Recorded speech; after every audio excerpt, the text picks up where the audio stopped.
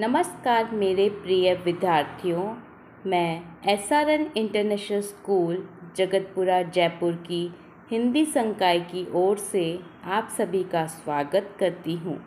आज मैं आपको एक कहानी सुनाऊंगी जिसका शीर्षक है माँ की ममता। आओ बच्चों, ध्यान से सुने। एक बार की बात है, आम के पेड़ पर एक सुरीली नाम की चिड़िया रहती थी। उसने खूब सुंदर घोंसला बनाया हुआ था जिसमें उसके छोटे छोटे बच्चे साथ में रहते थे। वह बच्चे अभी उड़ना नहीं जानते थे, इसीलिए सुरीली उन सभी को खाना लाकर खिलाती थी। एक दिन जब बरसात तेज हो रही थी, तभी सुरीली के बच्चों को जोर से भूख लगने लगी। बच्चे खूब जोर से रोने लगे। सुरीली को अपने बच्चों का रोना अच्छा नहीं लग रहा था। वह उन्हें चुप करा रही थी, पर बच्चे भूख से तड़प रहे थे, इसीलिए वह चुप नहीं हो रहे थे।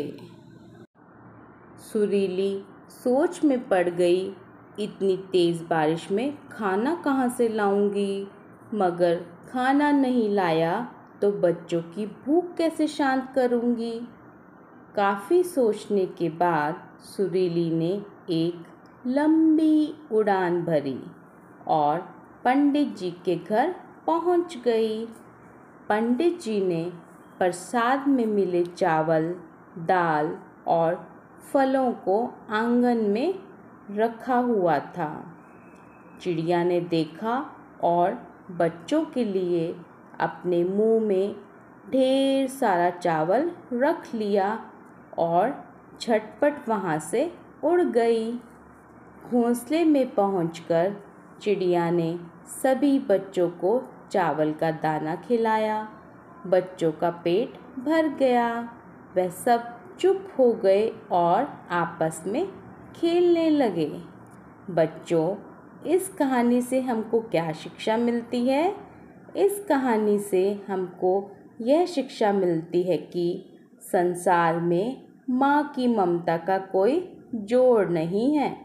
अपनी जान विपत्ति में डालकर भी अपने बच्चों के हित में कार्य करती है।